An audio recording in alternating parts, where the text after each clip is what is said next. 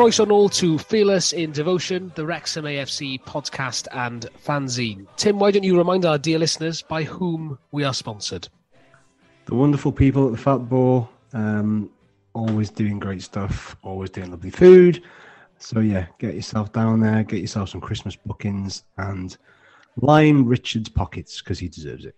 Yes, indeed. Thank you to the Fat Boar for covering our massive costs on this high production podcast. But another weekend, another 3 points, but this one was a bit mad. A 7-5 victory against Barnet.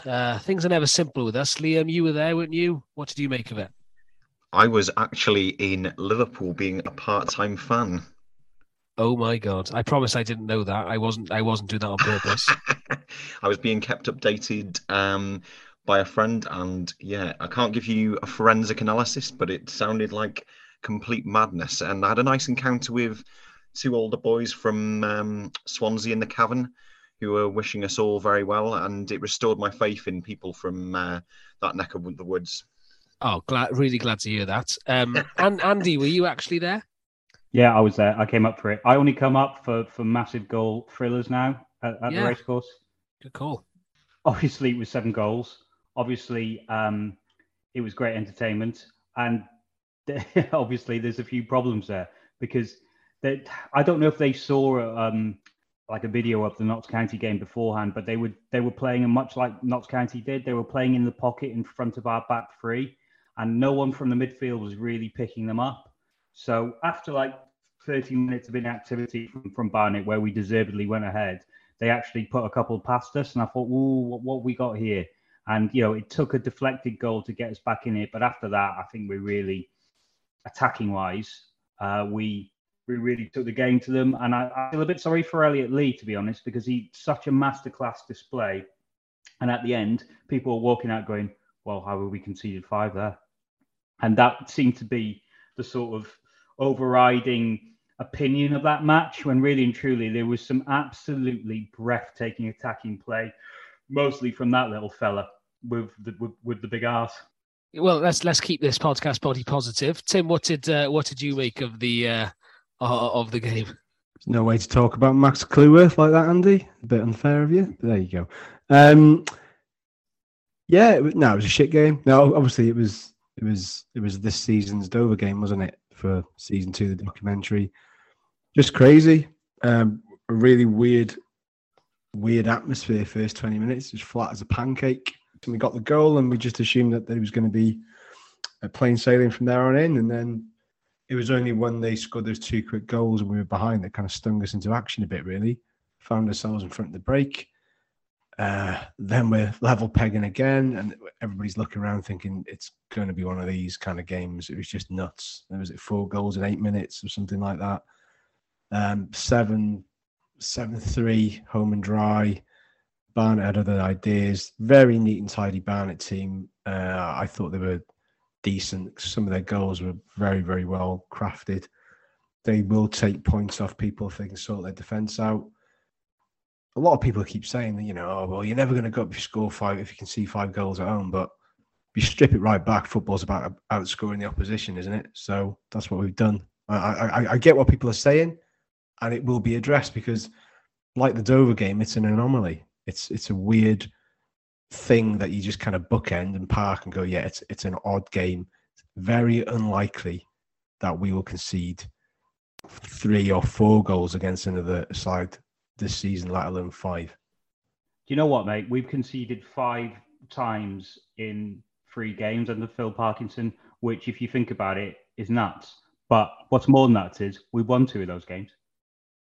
Doesn't matter, does it? I mean, I looked at the home form for like the calendar year to date, and I think it's something like we've played 19 at home, won 17, drawn 2, lost none. I think we've scored something like 66 goals. I mean, it's crazy stats. We can't say that it's not entertaining at the very least, because I mean, people moaned about the standard of football under Dean Keats. We were scraping 1-0 wins, tidy stuff, but 7-5 is a lot more exciting, and we can't complain if you want more exciting football. You got to take the rough with the smooth.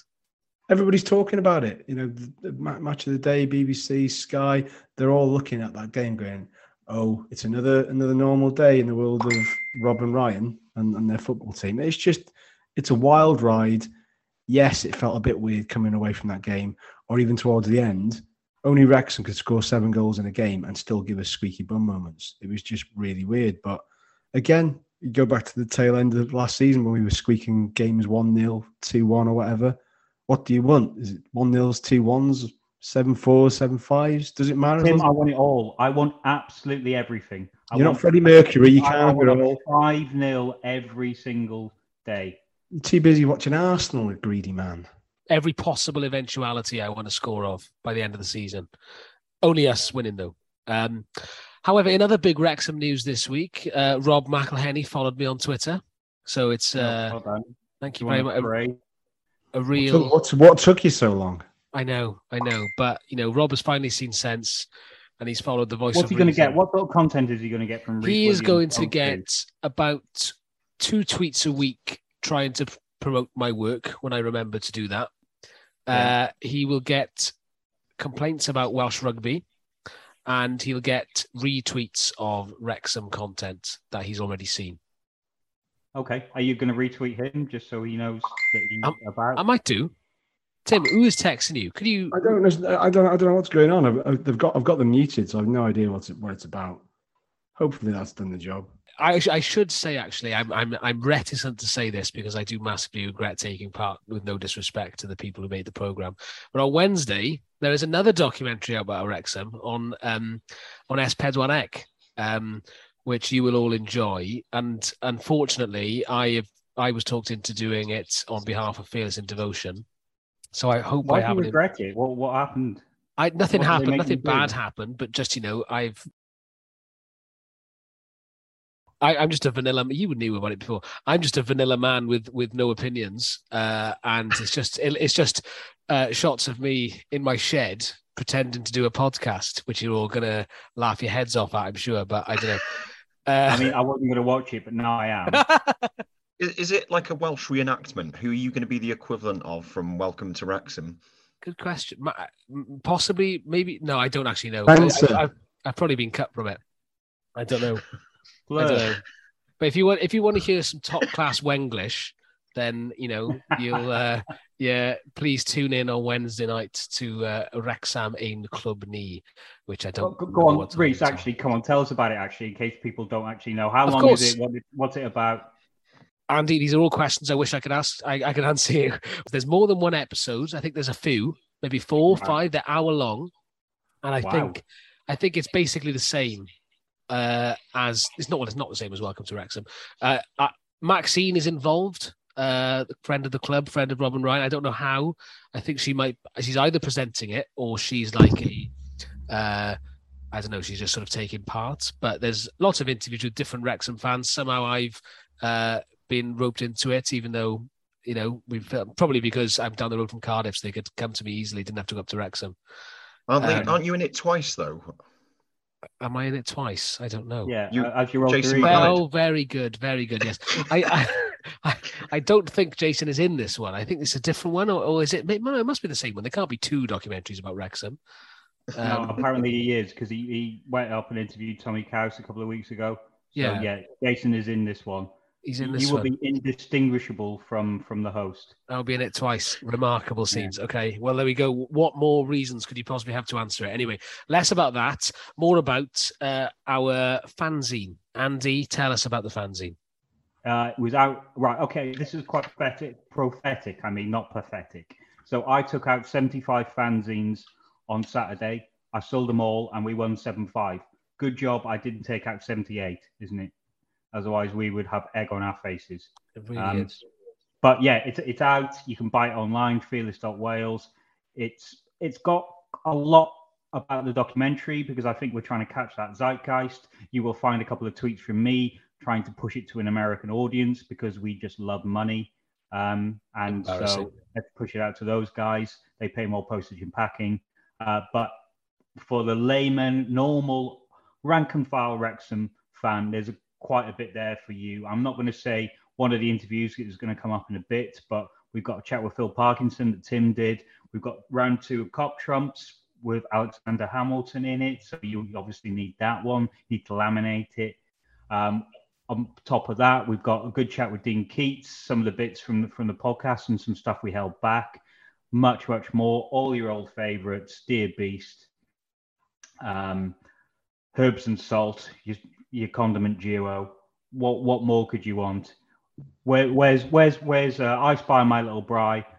You know, all your favourites there. Took me ages to find that little shite earlier on. I was sitting on the Kazi and I couldn't find him. It took me ages to find him. And it's the easy one. Andy, what a sales pitch that was. Remarkable. I'm not sure anyone could have done that better. Unbelievable scenes. And speaking of, we're now going to hear a part of an interview for that fanzine that Andy a couple of weeks ago sat down with Jordan Davis, our midfield maestro. Obviously was unavailable over the weekend, but he has a really, really nice open chat with Andy covering the documentary, the very sad miscarriage of his child and lots of other stuff. So here is that interview for those who are interested.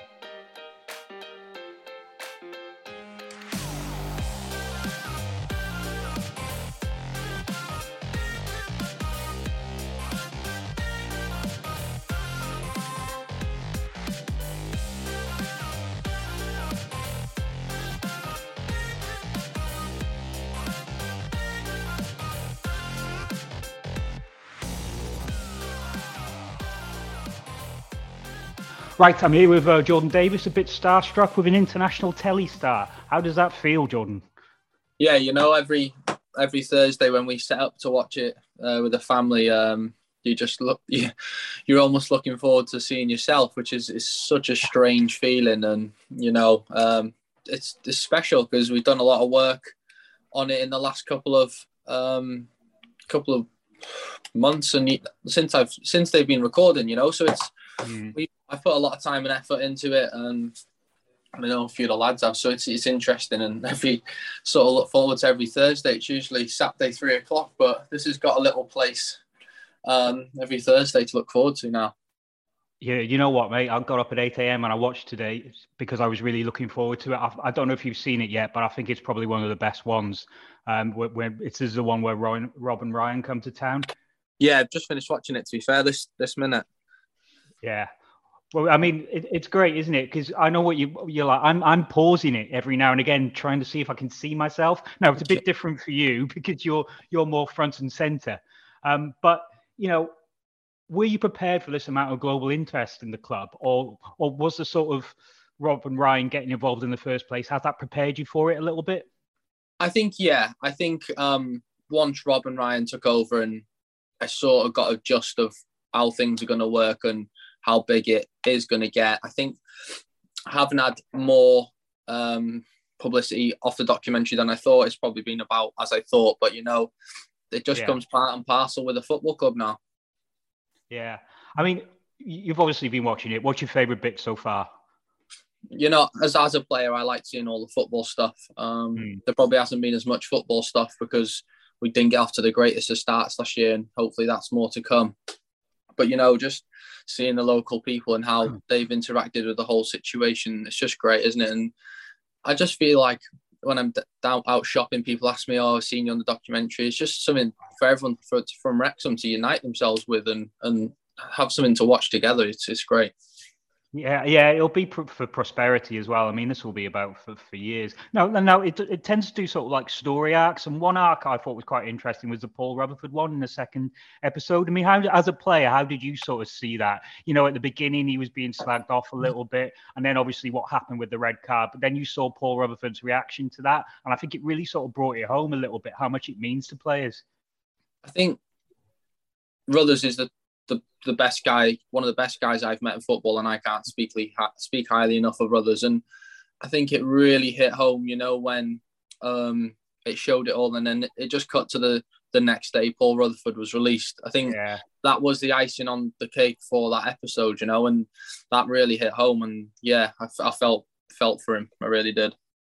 Yeah, I think that sort of that when that flashed up, I think that knocked a lot of people for six, because that just is a reality of what it's like football was like at this level. I mean, you've sort of mentioned that the crew were following you about. Can you ever really get used to that? I can say, yeah, I probably have now. Especially there's some people from the crew that have been there from the start throughout, so it is easier with them. There is new people within the crew, which does take a little bit of a while to get used to them as well. So yeah, with the people that have been here for like, it's almost 18 months coming on to 2 years now for me. So it is, yeah. I am getting used to it, you know, so yeah, I probably am, but it's still surreal when you just have a check-in time sometimes. Yeah, I know. Like in today's episode, they were discussing your contract right up front and center. I mean, that must have you must have been a little bit surprised by that. Obviously, they didn't go into figures or anything, but it's still quite an eye opener, isn't it? Yeah, certainly. You know, the first thing that the gaffer said was just to try and tie me down, and obviously sat at home and you just think, wow, you don't really know the conversations that happen, and there's one I didn't know that happened, and yeah, it's surreal. It really is surreal. Yeah, I mean, it's that little insight that I love. I mean, do you think there's extra pressure on you being the hometown boy? Yeah, I think there always is going to be from the start and throughout, and I've come to expect it now a little bit. But yeah, there always is going to be pressure on me because I'm local, and no one else can really relate as I can because I am local and I've experienced it all. Yeah, you're probably looking at the doc the same as me. Is like, you know, there's people we know in it, and there's people we've known for quite a while, and they don't happen to always be your teammates or anything. It's just local people that you see about, and you know, it's great that they're getting the stage, isn't it?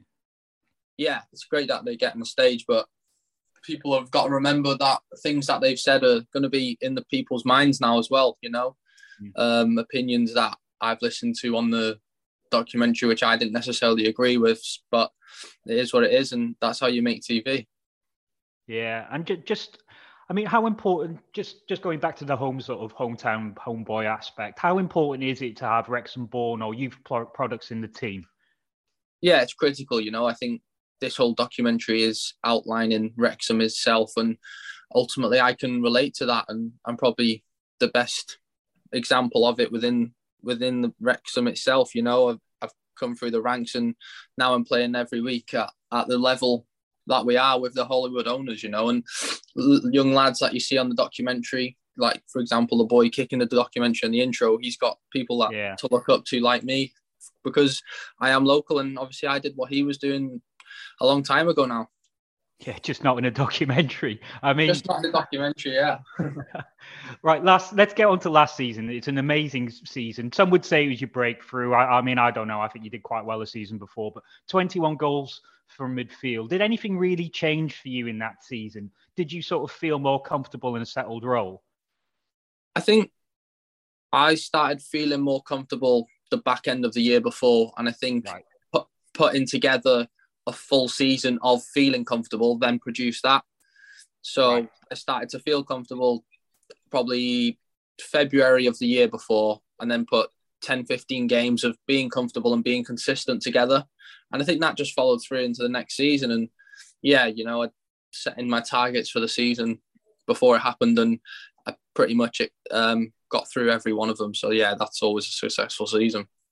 Yeah, I mean, would you sort of credit Dean Keats a bit with that, with sort of getting you settled? Because I know you'd been deep lying, you'd been left wing, but you know, once you sort of took that attacking midfield role, I don't think there was much looking back, really, was there? No, it took probably longer than what I thought for myself to get settled under Keatsy, because we got on so well and we understood each other well. But things happen in football and thankfully I landed in that position with time to spare, and you know, I kicked on at the back end of the season, and yeah, I've got a lot to thank for Keatsy for seeing that as well. I mean, brilliant season on the field, but it was rough for you in many ways off it. I mean, a lot of people were really impressed how mentally tough you were by sort of taking all that on and still performing on the field. I mean, how much was it affecting you when you were sort of walking onto the pitch? I think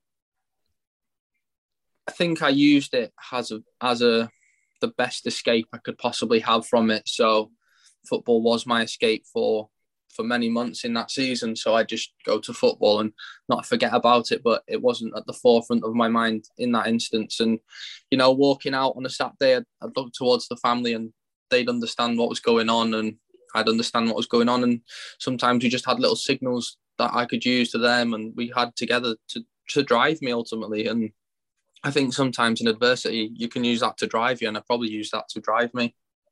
Yeah, I mean, I can just remember after the announcements about your baby boy. I mean, the game after you scored 2, and I did sort of feel that maybe that was a release for you in some way. I mean, you know, as you say, you can't ever forget about it, but at least football can give you a different sort of. I don't really know the word really in a situation like this, but you know what I mean. Yeah.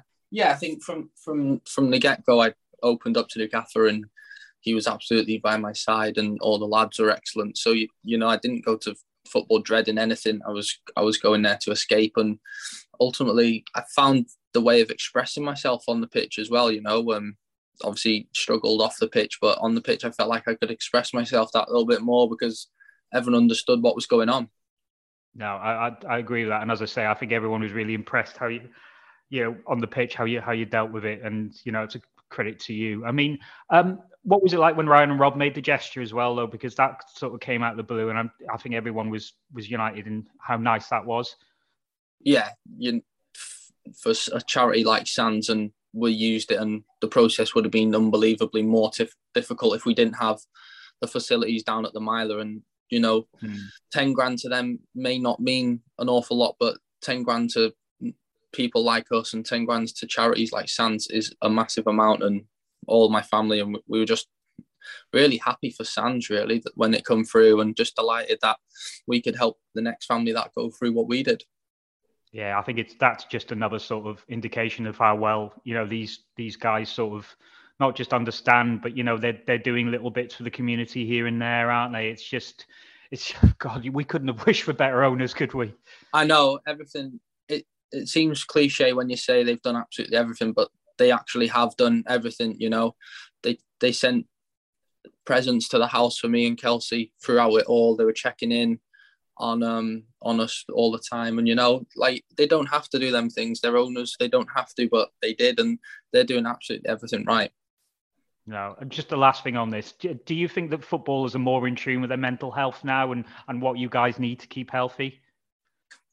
Yeah, I think there's a lot more people to go and speak to, you know. Like, if we're struggling at the club, there is people that you can go and speak to, and that's their job. And I think it's more widely understood and more widely known now within football that mental health is definitely a thing, and it's at the forefront of people's minds. Yeah. Just going on to more football matters, how would you describe Parky as a boss, and how does he differ from Keats? Well, apart from loads of money. The gaffer's very calm throughout the week. He's very standoffish until it comes to a Friday morning where he says his piece and we all listen in, you know. And Steve Parkin does a lot of the work within the week, and then it comes to a game day and the gaffer's a completely different person, like you've seen on the documentary. Yeah, he's very calm until game day, and then he just comes alive, you know, and his energy correlates across from the players, and I think he does drive you on a game day. Yeah. And sort of going on to the football terms, how did you feel when you heard Elliot Lee was coming in? Yeah, you know, competition's helpful. I wasn't sure where he was going to play and what sort of like player he was initially, but I had a look and I scored some great goals and created a lot of goals through his career. So competition's good, and ultimately strength and depth is what probably let us down last year, you know. Towards the back end of the season, the 11 pretty much picked itself, barring injuries and stuff. So, you know, it was vital this year that we've got the squad, and Elliot's an absolutely great addition to have to the squad, and I see him training every day, and, you know, I can see the quality he's got, and he's a great guy. I mean, can you two play together, and do you pick up little tips from him? Yeah, I think we play well. We do play off each other really well. I think throughout the season there will be times where me and El do play together, and I think it'll prove, and that'll be a very good thing. I mean, the doc means a lot more pressure because there's people all over the world now checking in and, you know, and looking at your results and trying to watch you play. Can this Wrexham side handle that pressure? Yeah, certainly. I think we've got proven winners, proven promotion winners in the team. From experience in goal to, I know Ben Tozer has got many promotions. The two lads either side of him haven't got many promotions, but they've got all the attributes, and Toes just sort of gets them two together and keeps them cool and calm. You've got Fordy, right wing back, who's played hundreds of games in the Football League. Left wing back, you got Mendy, who was probably the best left wing back in the league last year. Certainly from when I played against him, he's tough to play against, And then you've got Luke Young, who's been Wrexham for a while now and gives absolutely everything, and he's a great captain every day. And then you've just got the front two, the front two have obviously started really well. And if you've got two people at the top of the pitch that are going to score your goals, you're going to win games, And if we've got them two fit throughout the season, we won't be far away if we don't win it. And for my money, it's definitely the best strike pairing in the league by a mile. I mean, can we have a quick word on Max, just a lad who's sort of come in the same sort of way that you has? And to be honest, he just keeps getting better and better. I mean, I thought at Grimsby back end of the last season, he had a tough game, but fair play, that guy has absolutely reacted to that, hasn't he? Yeah, I think when you've got Aaron Hayden, who's ultimately very, very physical on the other side of the pitch, your teams are going to look at Max and they're going to kick on to Max and they're going to play off Max. And there's been games this year Max has handled it brilliantly, and you can just, for his age, he's so mature, so driven, and he's got a very good chance of playing at a very high level, if that's not with Wrexham, or hopefully that is with us if he stays and we get promoted, And he won't get carried away. He's not that type of kid. He's a great lad. And I can't speak highly enough of Max. No, I mean, in the same sort of thing, what's your long-term aim? I mean, obviously you went to Brighton, it didn't quite work out. Would you like another crack at that high level? Do you think you can do it with Wrexham? Yeah, certainly. I think ultimately I want to get Wrexham promoted, and that was the ultimate aim when I came back. I've said it before that, I was going to use Wrexham for a platform to bounce up the league. That's what me and Keatsy talked about. But with the takeover happening and the ambition of the club now, it's going to take something very, very good for me to leave Wrexham. And I think that's something that if I did do, the fans would just see that as I want to stay. But if something is too good, then that's just life, But I would love to stay and get Wrexham promoted. And that's as simple as it is, really. No, that's fair enough. You can't put it much more simply than that. I mean, Wales squad, it's probably a bit too early for you for this World Cup, but is that something, again, you think you can achieve with Wrexham? But do you think you need to get back into the league to really be taken seriously there? Yeah, absolutely. My agents put my name to Rob Page, and ultimately I just think tier 5 in the English pyramid's not going to get you in the Wales squad. Doesn't matter what I do, if I'm honest. I just don't think it's good enough to get you in the Wales squad. So hopefully when Wrexham get promoted and we get promoted, then, you get your chance.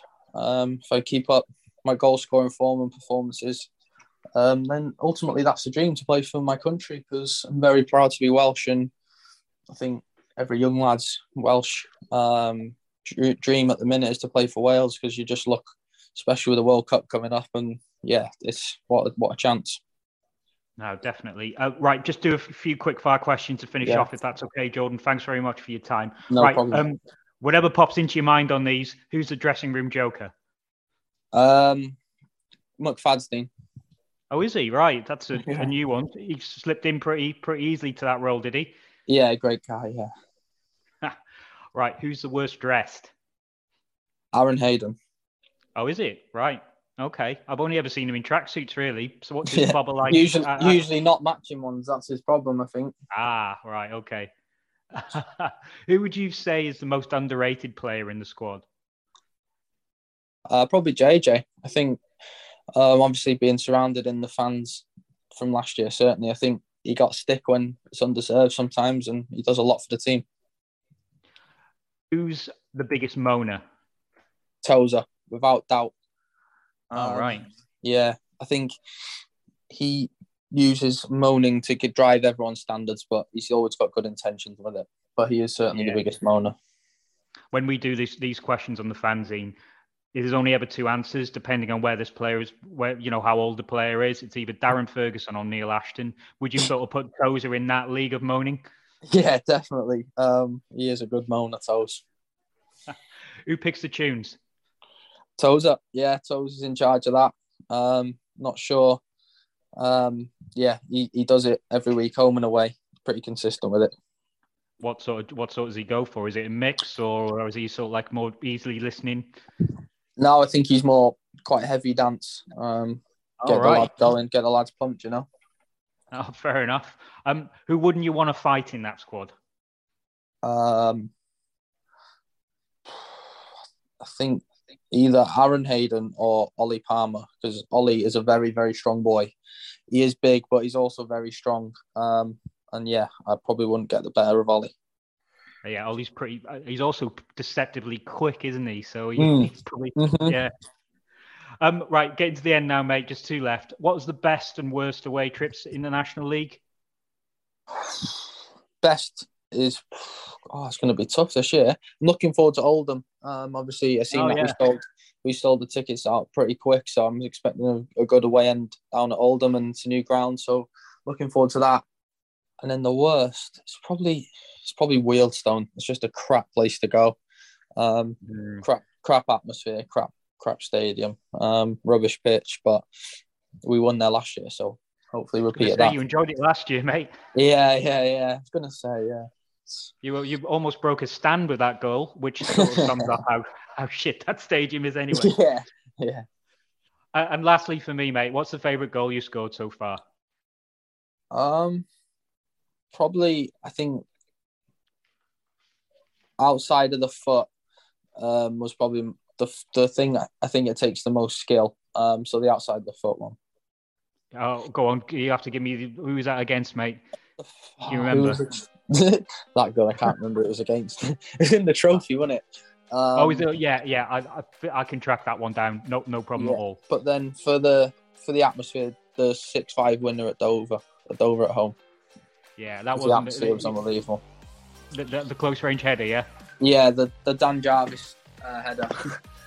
Yeah, which he tried to claim. Yeah. Perfect, mate. That's all from me. Thank you so much for talking to me, and good luck for the season, mate. Nice one. Thanks. Cheers, Frank. Cheers. Thanks again to Jordan for his time. We really appreciated it, and also appreciated his candour, talking about how his life has been over the last couple of years. We heard him there at the beginning of the interview talking about the documentary. What have we made of the most recent few episodes? A big dump of 4 episodes on Thursday. I thought it was probably the most solid run of, in terms of a block of 4 episodes. The last time round we had a few, and I wasn't keen on the hooligan one. There's what odd episode here and there, but as a block of 4, that was really good. And I think the episode which featured Jordan was probably the best one, just because really level-headed couple, seemed like a lovely pair. And they were really open and honest about their story. And I think it touched a lot of people. Like, I don't know about anyone else, but by the end of it, I was practically in tears. So yeah, really good episode, that one. And sort of by contrast was probably the Stockport Trophy Game episode, which was pretty much a laugh a minute, especially with the bit where Rob McElhenney suddenly appears and being really jealous of Ryan's trip to Wrexham. Quite surprised by how candid Kev Mulholland was. And I really enjoyed that. Enjoyed that they left that in, and I thought they dealt with it in a nice way. What do you think of that, Andy? I quite like the fact that it was like the back of his head, so he probably didn't even know he was being filmed. But I think that episode was good, and it just sort of shows the different styles they're doing with this documentary. The sort of the Rob McElhenney critique of it, I think, worked quite well, and they're not afraid to try new things on this, and I think that sort of really helps it jolt along a little bit. It's a bit of a piss take, but what's wrong with that? I mean, you can just tell that there's still a lot of fondness between him and Ryan, and then they allow themselves to make fun of each other. And I think once you've got a couple of episodes where it just solely focuses on the team, I think you do need to come back to Rob and Ryan every now and again, because they do sort of anchor this, and they do make this, they do give that Hollywood sparkle to things. And I think Ryan coming across for that advert, then staying for the Stockport match. It's just interesting to see how he sort of interacts that on his own. I think that was probably the episode where the game where Ryan really got the bug as well, because I know they joked about it, but I do think there was an element to, not that he was, distanced from it, but he was viewing it more from a business perspective. And it was almost that transition from owner, businessman into proper sports fan, really got bitten by the bug, watching Paul Mullin, 2 amazing goals, running on the pitch at the end, hugging everyone about 3 or 4 times. And I think we felt like that at the time, like watching him up in the box as a Wrexham fan. So, yeah, it's quite a great all-round moment. There was more match action in this sort of dump of 4, which I think, I don't know, just kind of felt like it lacked a bit in recent ones, and then it was just kind of like let's hook the viewers back in and show them the madness of the National League, especially with that Dover game and the Chesterfield turnaround. And yeah, it was well put together. I wasn't too sure whether the Cameron Green subplot was really needed. Didn't really do much for me, that, because it didn't exactly make 1,000 wonderful appearances. So I wasn't really enamored. I can understand, to be honest, mate, I can understand why they did that. I think they're trying to show the harsh reality of. But was it a harsh reality? Really? Was it? I suppose he's, but also I suppose he's been in the documentary. I suppose if you're not really following the team very closely and you're following the documentary, a lot of Americans might be like, "Where's that bloke Cameron in the house? He just disappeared." It makes sense for them to sort of acknowledge the fact that he's moving on. If you're American and you're listening to this, please let us know if you thought that, because I'll be amazed if anybody thought, "Where's that Cameron Green gone?" Well, they will have done. You just tell that to the USA Cameron Green fan club, all right? Wisconsin. I have. He hasn't got one. He's got 2. They call them the Cameron Green Bay Packers. So. Oh, Jesus. And on that bombshell, let's move on to a preview of our next game, which is, of course, in the FA Cup. No, it's not. It is in the FA Cup, in the 4th qualifying round. Yeah, 4th. So the final qualifying round before round number 1, and we have Blyth Spartans. Tim, why don't you explain the significance of this fixture? Oh, wonderful. I get to use my 3 pages of notes that I had prepped for Dixie McNeil, but Dixie and technology don't mix. So it didn't quite work to get Dixie on this occasion, but we will endeavour to. We will get him. He's going to take his computer in to get fixed, and we're going to get Dixie. I like the story behind this, and I think it's important that people hear it. If you don't already know it, you should. So basically, Blyth, and we've not played him that many times. The last time we played him was the revered 77-78 season, where we won promotion to effectively what is now the Championship. So Blyth were Northern League team, and they'd reached the 4th round of the FA Cup for the first time ever, and they played Stoke of the 2nd Division and beat them 3-2 in the previous round. So Wrexham Blyth, another big fixture. The first game was played on the 18th of February 1978 on a very rock-hard pitch, very cold February's evening or day. I can't remember. I think it was an evening. I'm pretty sure it was a Monday night match, bizarrely, for whatever reason. So rock-hard pitch that shouldn't have been played. That's point number 1. Then we have a very loose pass from, I think it's Alan Hill, dodgy back pass. Their lad Johnson goes in and scores for the first half goal. And one of our old players, we had the classic Adidas collared 70s kit on. John Lyons was then sent off for Wrexham for basically, check out the footage on YouTube. He basically kicks the Blyth Spartans player Carney, basically kicks him square in the bollocks. No messing about, full on, kicks him in the balls, full pelt, because he took exception to a bad tackle. They were both sent off. Carney for the tackle, Lyons for the retaliation with the ball kick.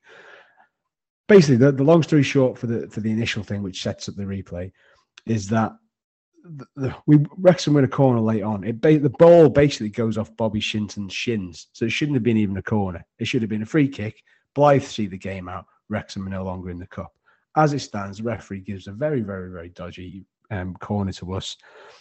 That corner is first punch behind. The second, I think it's the first 2 corners either, I think the first one's punched behind and the second one is collected, but the referee orders a retake because the corner flag wasn't standing upright. It basically been blown over or been knocked down. So again, just when Blythe thought they'd claimed it and we're going to see out the time, the referee said, no, you need to replay that corner. Ball comes in. Dixie knows not a great deal about it, lands on his noggin and goes into the back of the net. 89th minute. I think that was his 9th goal in the FA Cup. I think he scored in every previous round. That was in the 89th minute. Wrexham get away with they get away with one there big time. And the referees obviously went just as shite then as they are now. So that's where we're up to. I will tell you about the replay in a second because I know Reese is dying to say something.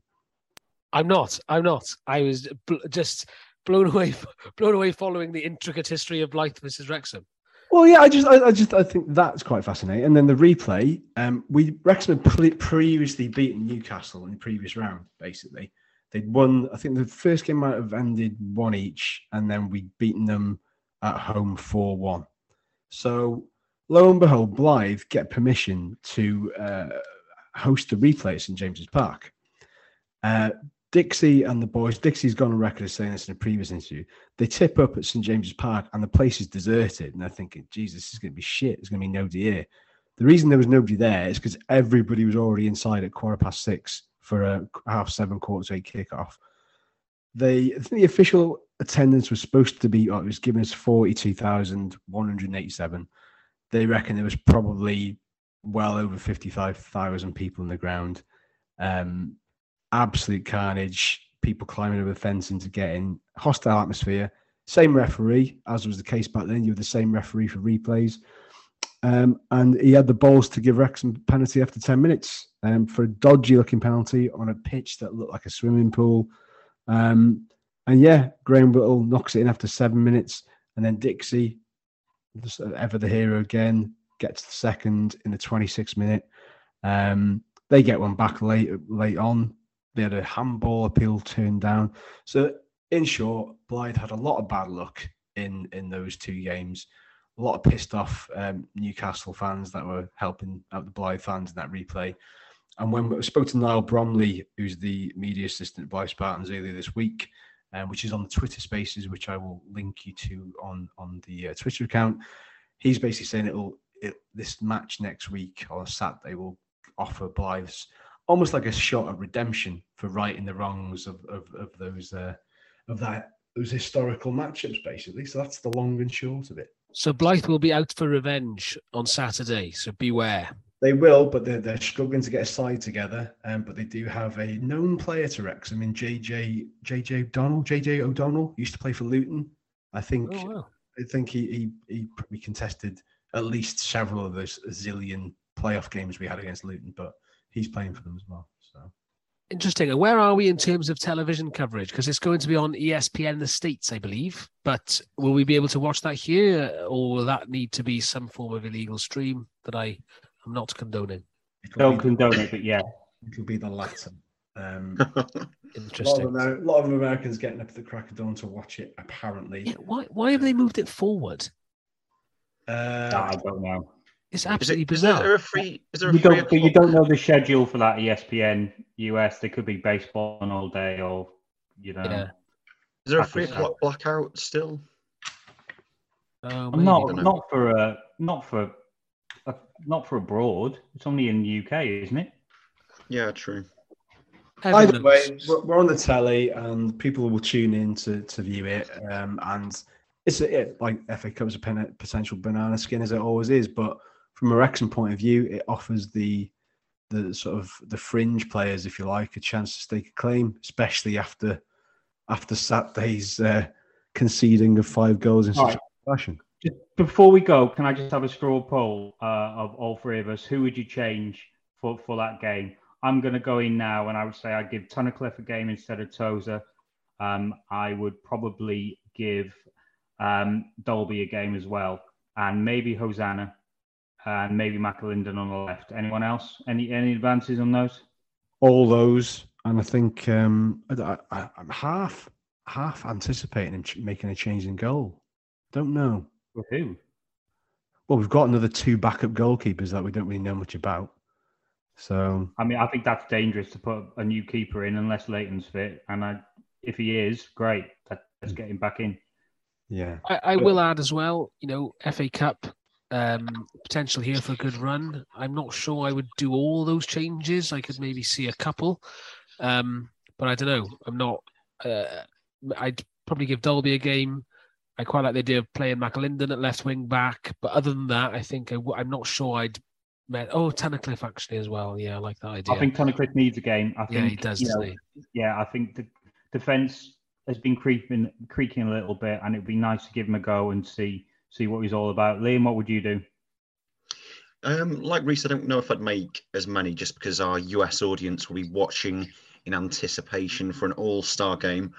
But no, I think I would actually like to see Tunnicliffe because at the moment it feels like he's becoming this season's Brisley, where I'll be honest, I haven't really seen Tunnicliffe play much, but from what I understand, he's of a decent caliber. So if there's an opportunity to give him a game, surely this has got to be it. I think Tozer could do with a rest. He's played every game this season. I'd maybe give him a run out. Well, there we go. Well, we'll soon find out anyway what the first team is. But until next week, thank you very much for listening. As we mentioned, we will be trying to get an interview with Dixie McNeil to actually work. Stay tuned for that one. But we've got other interviews lined up over the next few weeks as well. We'll be telling you about shortly. But thanks for listening and goodbye. Cheers. Bye. Cheers. Away the tune. Cheers, everyone.